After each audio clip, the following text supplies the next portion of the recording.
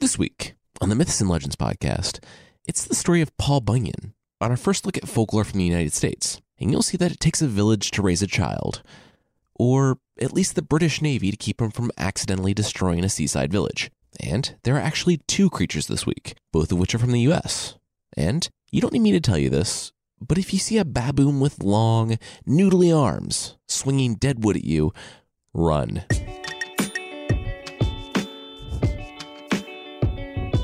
This is the Myths and Legends podcast, episode 66, Truth in Advertising.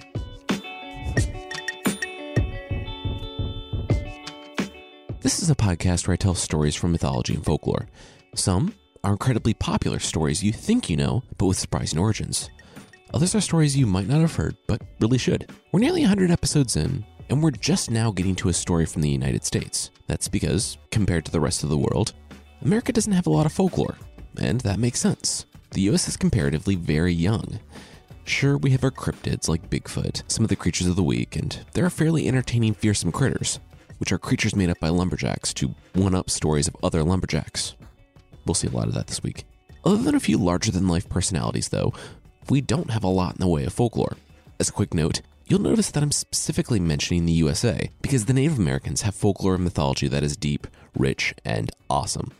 I mean, monster skunk. Anyway, when you think of the US folklore, one name probably comes to mind. Paul Bunyan. There are statues of that famed multi-story tall lumberjack and his massive blue ox all around the northern United States. The quote-unquote real Paul Bunyan is really just an amalgamation of stories lumberjacks told each other in the bunkhouses. Maybe. I say maybe because there are definitely aspects to Paul Bunyan that are fake lore. Which, yes, that's a real word. Fake lore is where someone writes a story, but insists that the story they made up is genuine folklore. It gets fuzzy. There's absolutely evidence for an oral tradition, but the character of Paul Bunyan was taken from that oral tradition, and stories about him were made up by authors and advertisers, who had nothing to do with the original Paul Bunyan stories. Anyway, the stories are fun, but even cooler, from my perspective, is that the making of the myth of Paul Bunyan is almost as interesting as the myths themselves.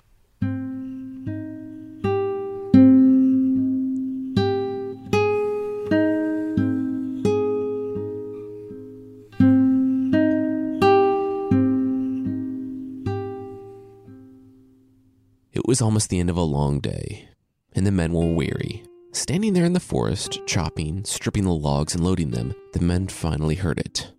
A blast like a trumpet coming from the camp. It was quitting time. They stepped over the logs on their way back to camp, saying hi to their leader. The man was 7 feet tall and 300 pounds. He stood there, smoking from his pipe, which was basically like a bucket with a stem attached to it. He was such a prodigious smoker that there was a man constantly following him around to shovel tobacco into his bucket pipe. He put down the tree that he had used as a trumpet and welcomed everyone into the camp for dinner. And the leader, Paul Bunyan, sat down with them for a meal. But he was having problems. His beard. It was too thick and too manly. He kept losing forks and knives in the thing. Around utensil set 3 or 4, he finally slammed his hands down on the table in rage. He told the cook to start making the special sauce, and to find them, the best of the best. Bunyan's camp was the best camp, and among the best lumberjacks, the 2 strongest were chosen for the toughest, most grueling, most prestigious job in the camp, cutting Paul Bunyan's beard. The pair had their own tent, and they didn't go out with the rest of the lumberjacks to work each day. They stayed back at camp, honing and sharpening their blades. The men who worked every day out in the woods, risking being crushed by trees or drowned or cut, did not envy the beard cutters, though. Their job was far worse. The cook brought out the lather, which was lard scented with pine oil because, hey, everyone likes to smell nice.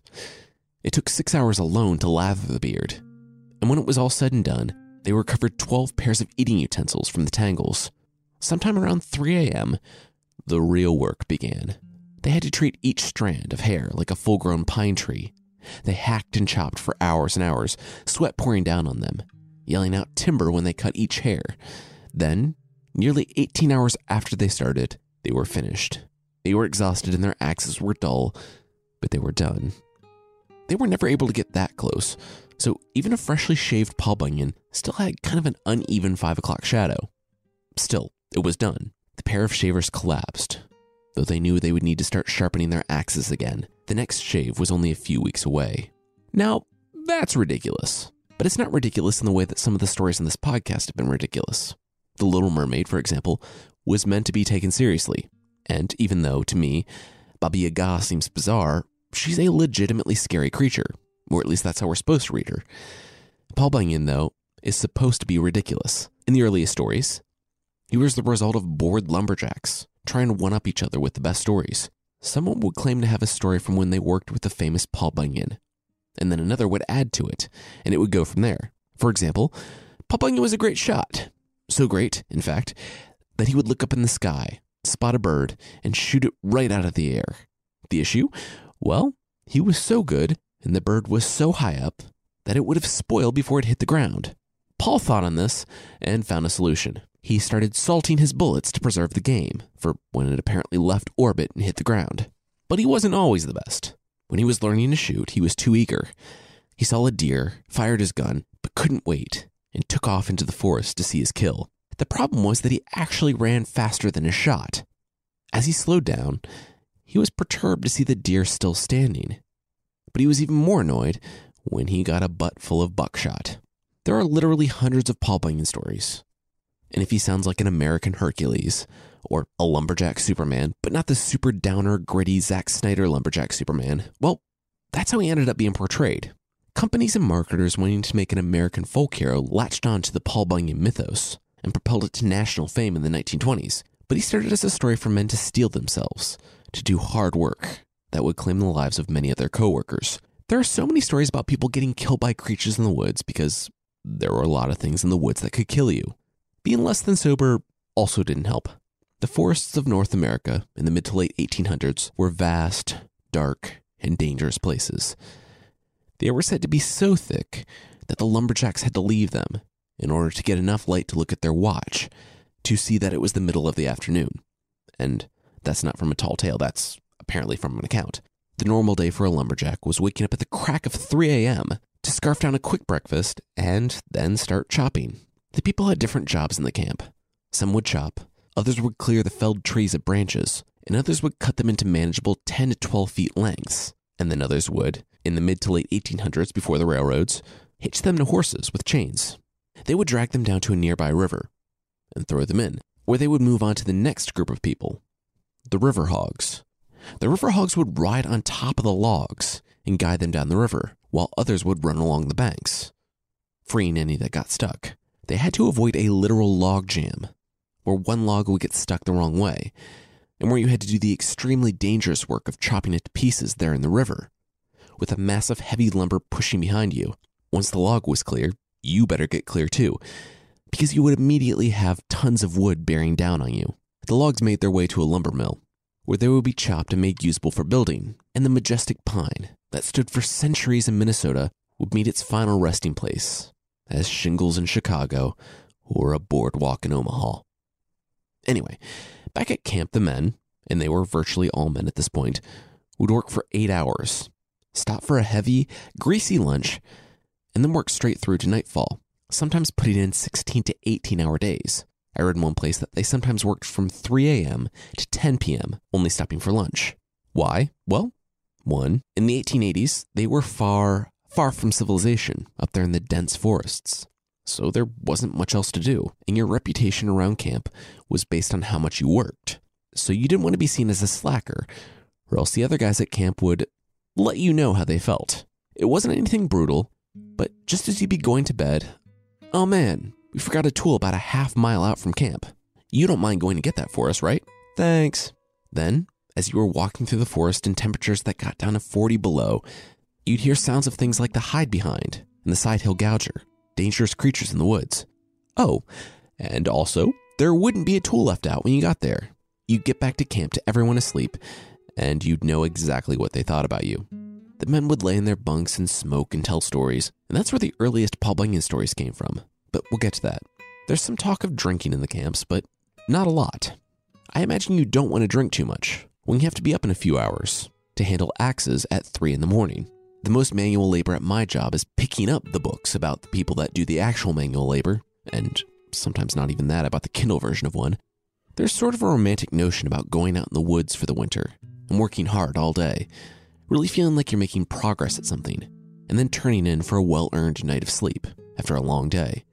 Those idealized notions of the 1800s actually led to the propagation of the Paul Bunyan mythos. As more jobs became mechanized and more people moved to the city, stories of Paul Bunyan and the men who worked hard in nature began to become more and more popular.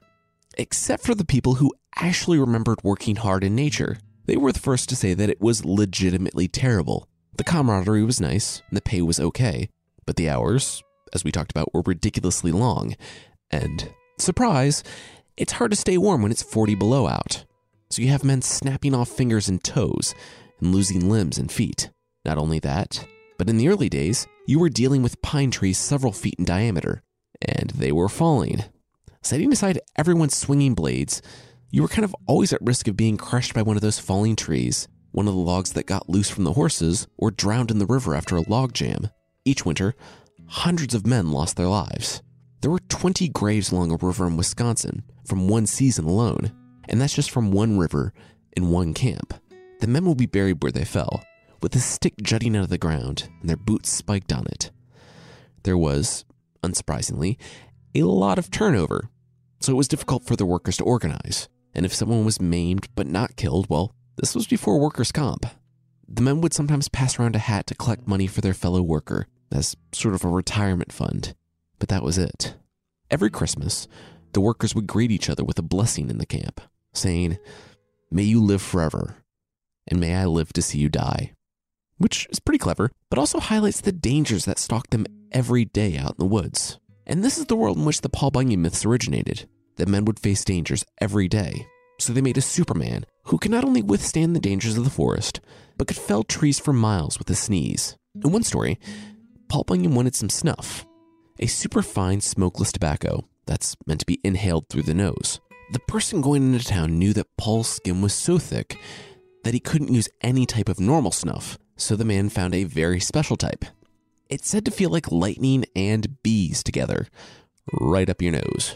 Well, it was past nightfall on Sunday when the man finally returned, and Paul was so eager that he took way too much. The man who went to town dove out of the way just in time for the buttons on Paul's shirt to fly off like bullets when he inhaled for the sneeze. When he actually sneezed, he leveled all the trees from there to Marquette, Michigan, so about 11 miles. The second sneeze tore his pants off, blew all the trees off a mountain a mile away, and took Paul's teeth with it. No word on if he tried the lightning bee snuff again. There's also the story of the Round River. In that one, Paul and his friend, cleverly named the Big Swede, who, it might surprise you to learn, was a large Swedish gentleman, found some new woods up north to conquer. Even better, they found hills of pine trees overlooking a river, so the men could just chop them and roll them down. It said that the hill was so steep that the birds who lived on the side of it laid square eggs to keep them from rolling down. Well, they cleared out a few hillsides when they ran into a problem. The logs they dropped into the river at first came back around to catch up with the most recent logs. The river ran in a circle. Paul Bunyan didn't know what to do. He was stumped. And yes, that horrible pun just happened. The Big Swede came up with an idea. They would build a lumber mill and saw the logs right there in the forest, making them easier to take south. Paul Bunyan's large blue ox, who we'll talk about, was hitched to the sheds and dragged them, and they eventually put together a 9-story lumber mill. They sawed so much that the sawdust filled the Round River completely, making it walkable like a wood floor. Since they didn't need the horses to drag the logs, they all bet on horse races on their new perfectly circular track. The only trouble that they had with the new mill was that it was built so high that they had to put hinges on the smokestack, because it had to be lowered occasionally so the clouds could pass. Babe the Blue Ox, as he'd come to be known, moved the bunkhouses a lot. In fact, Paul would lift up the houses and put skids underneath so they could get right to work at a new place. He had one bunkhouse that was so big that it could house 2,000 men and occupied 20 acres of land. And it was so tall that the men at the top had to be called on the telephone to be woken up in the morning because they couldn't hear from such a great distance. Tall as it was, Paul Bunyan could still kick his initials into the ceiling. Sidebar, that's a really underrated skill, being able to kick your initials into things. And I have so many questions. Do you carve your initials into your boot and then kick, making it like a wood print? Or is it multiple kicks and the letters are just made out of several well-placed footmarks? Anyway, kicking your initials into things is apparently a lost art, and I guess we'll never know. Once the men reached the ground, their commute to work was very easy because the bunkhouses were built on an incline, so the men could just roll out of bed and keep rolling straight to work. That winter, they ran into a problem. It got so cold that even the words froze right there in the air. If you said hello, it would not make it to its intended listener, but just hang there in the air, frozen. It made it easy, though, if you wanted to write a letter or make a late 19th century podcast, because all you had to do was step outside and talk into the air. Then you picked your frozen words from the sky, wrapped them up, and sent them on their way. The people you sent them to could thaw them and then hear your voice. The lumberjacks, way up there in the mountains doing hard and dangerous work, tended to swear a lot. And the camp was silent until spring, when all the words unfroze at once, and the hillside rang for a day straight with the worst curse words you've ever heard. That winter, it got so cold that men died from overexertion because they had to walk around with so many overcoats on. The plus side of this was that the men became used to the cold, and the next winter, the winter of the dreaded blue snow, they didn't need to wear coats. They were so hot in the 50 below temperatures that they worked in short sleeves and straw hats.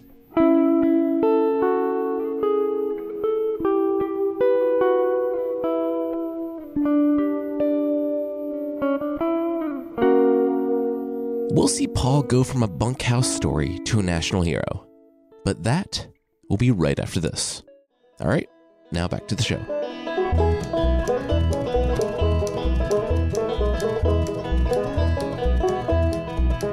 When spring came, the lumberjacks would make their way down from the hills and into towns where they would joyfully part with their hard-earned pay at numerous saloons and brothels.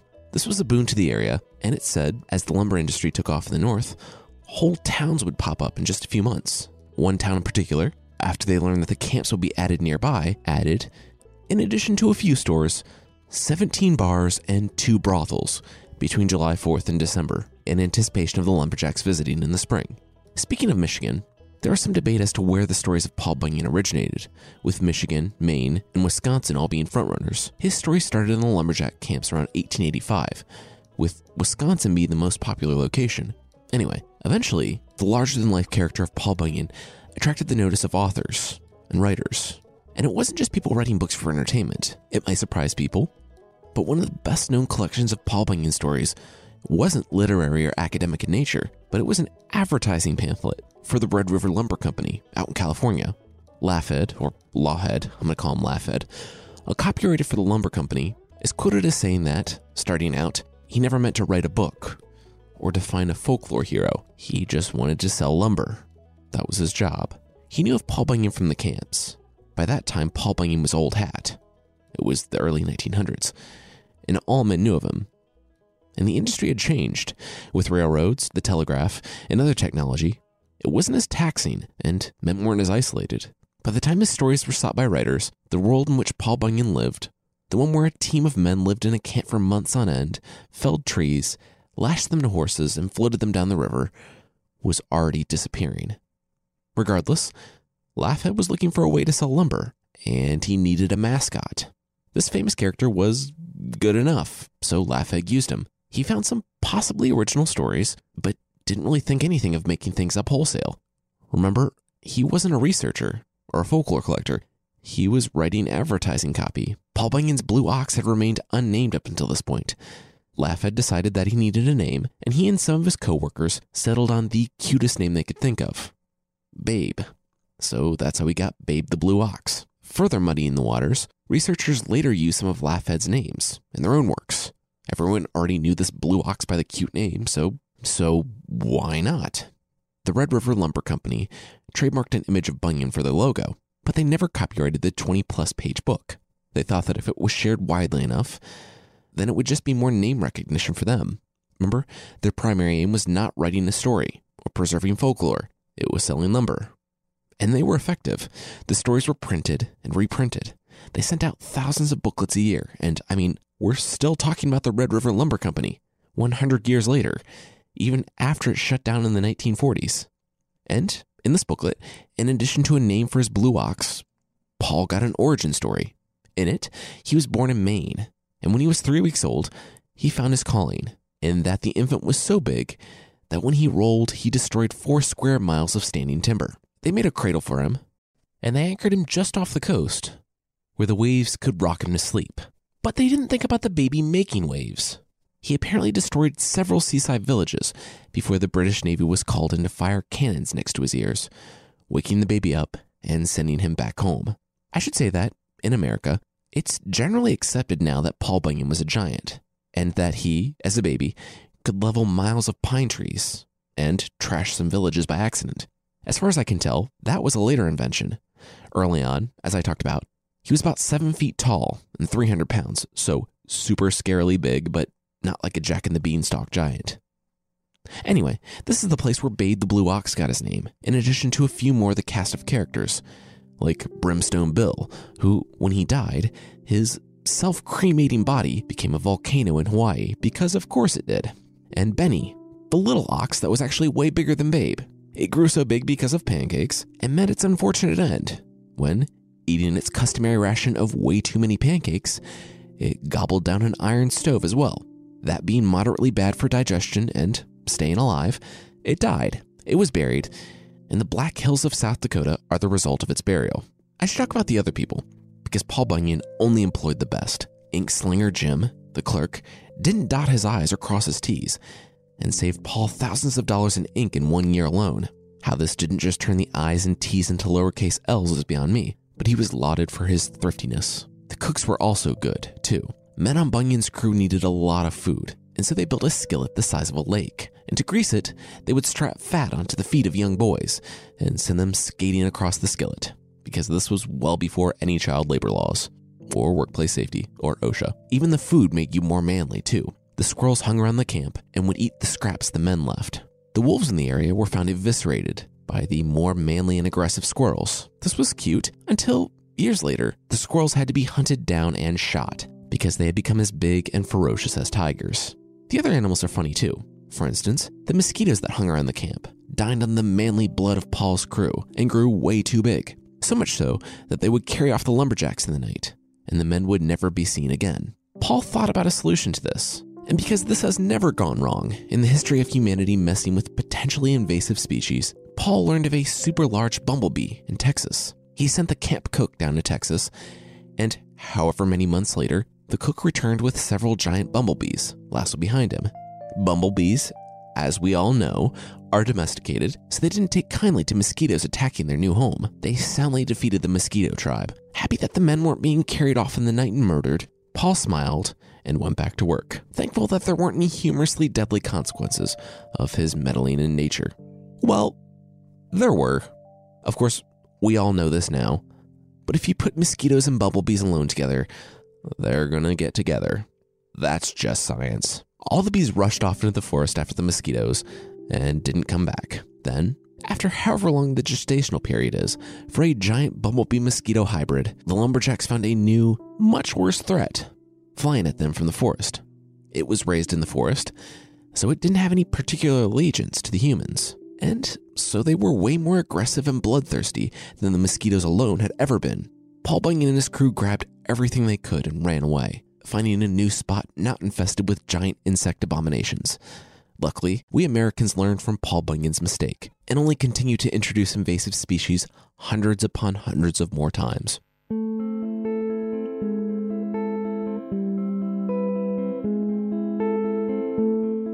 After the large part Americans played in the First World War, they were looking for a cultural hero of their own, an American mythical hero, like Hercules, and the stories of Paul Bunyan were perfectly suited to fill that role. He represented the pioneer spirit in a country where, by the 1920s, older people might remember that sort of thing, but the country was settled. Bunyan represented a raw, rugged, unpolished American power and the country's connection to its rural roots where, in the past 50 years, more and more people were moving to the city, and the America of the 1800s was quickly disappearing. Paul and his time were molded and romanticized by marketers, hotel owners, tourism bureaus, corporations, union organizers, and more. From the period of the 1920s to the 1970s, he grew from the American Hercules to a backwoods buffoon. Countless books were written about him, and there's actually a Disney movie about him from the 50s. I linked a YouTube version in the show notes. And all these worked to one end, killing Paul Bunyan. The stories of Paul Bunyan are interesting because no one thought to write them down for about 20 years.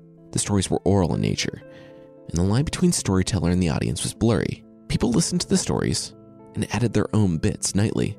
It wasn't until the early 1900s that people became academically interested in the stories. As someone who tries to dig into the quote-unquote original versions of myths and legends, the growth of the Paul Bunyan stories is super interesting to me. One frustration that the early researchers expressed was that the stories were different everywhere.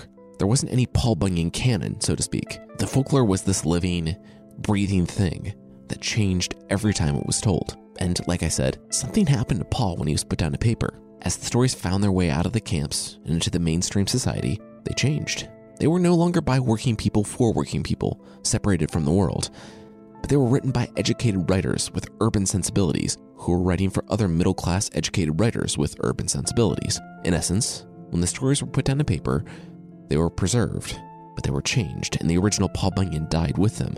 The stories of Paul Bunyan are like the stories of the forests he cut down. The stories grew naturally at first, until authors, marketers, and others saw the commercial use in them, removed them from their original setting, and processed them.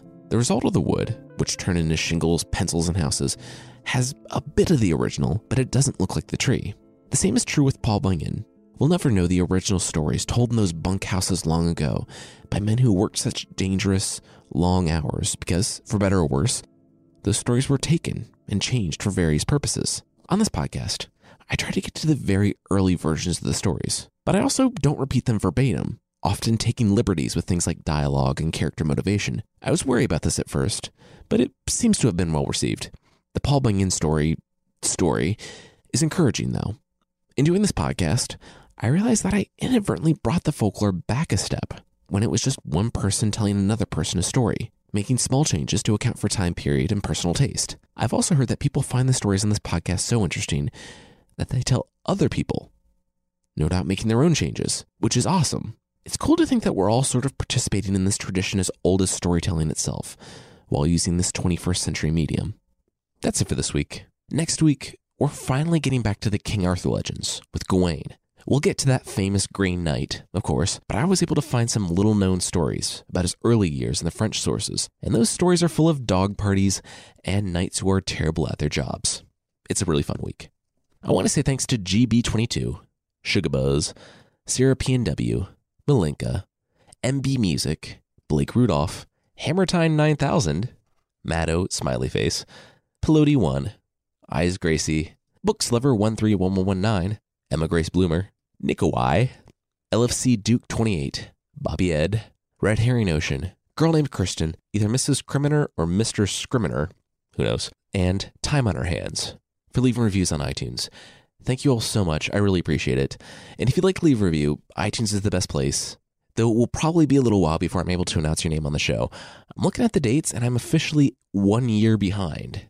I cannot thank you all enough for leaving reviews on iTunes. It's awesome. It's really cool to hear from you. But once again, if you'd like to leave a review, you can find the show there at itunes.mythpodcast.com. There's also a membership thing on the site. For less than the price of a dog bantha costume, you know, the big shaggy beast the Tusken Raiders rode in Star Wars, you can get extra episodes, source pack ebooks, and ad-free versions of the show that, sadly, don't return in greater numbers after they're easily startled. You can check out support.mythpodcast.com for more info.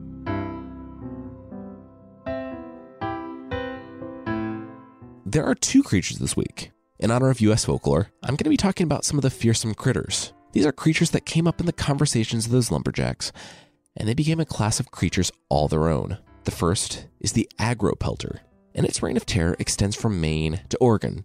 One look at his long, noodly arms, and you might think he doesn't look so tough, almost kind of cute. Well, it's what's on the other side of those cute, noodly arms that should give you pause. On one end is a hairy body with the, quote, villainous face of an ape. Personally, I was not aware that apes were inherently villainous, but that just goes to show what I know. On the other side is a log, and it's coming right for your head. Quickly, they can sling logs as fast as a bullet, and if it hits the wayward lumberjack, well, that's it. They're very hard to catch or even see, and so people always seem to mistake it for a rotting tree branch that just fell on its own accord, instead of the much more likely ape with 12-foot-long noodly arms. The next creature requires a little explaining. It's called the wind tosser, and it's a triangular prism, and it has 4 legs on each of the 3 flat sides of its body, and its head and tail are both on a swivel. No one knows if it's because the wind tosser has 3 times the organs of a creature, or, like the cat, it has 9 lives times 3, but they are very hard to kill. You can shoot them, beat them, burn them, or trap them, and they always seem to find a way free. They also always land on their feet, because they have feet on every side and their head's on a swivel. And when it lands, watch out, because it has the rage of a wolverine. The animal, not the Hugh Jackman version, though I guess also the Hugh Jackman version. And if it's coming after you, you should try to get to a river, because there's only one way to kill the wind tosser: tubes. All 3 of its sides are just as persistent, so they will all stretch out and try to latch onto their side of the pipe. And in doing so, the wind tosser will tear itself apart.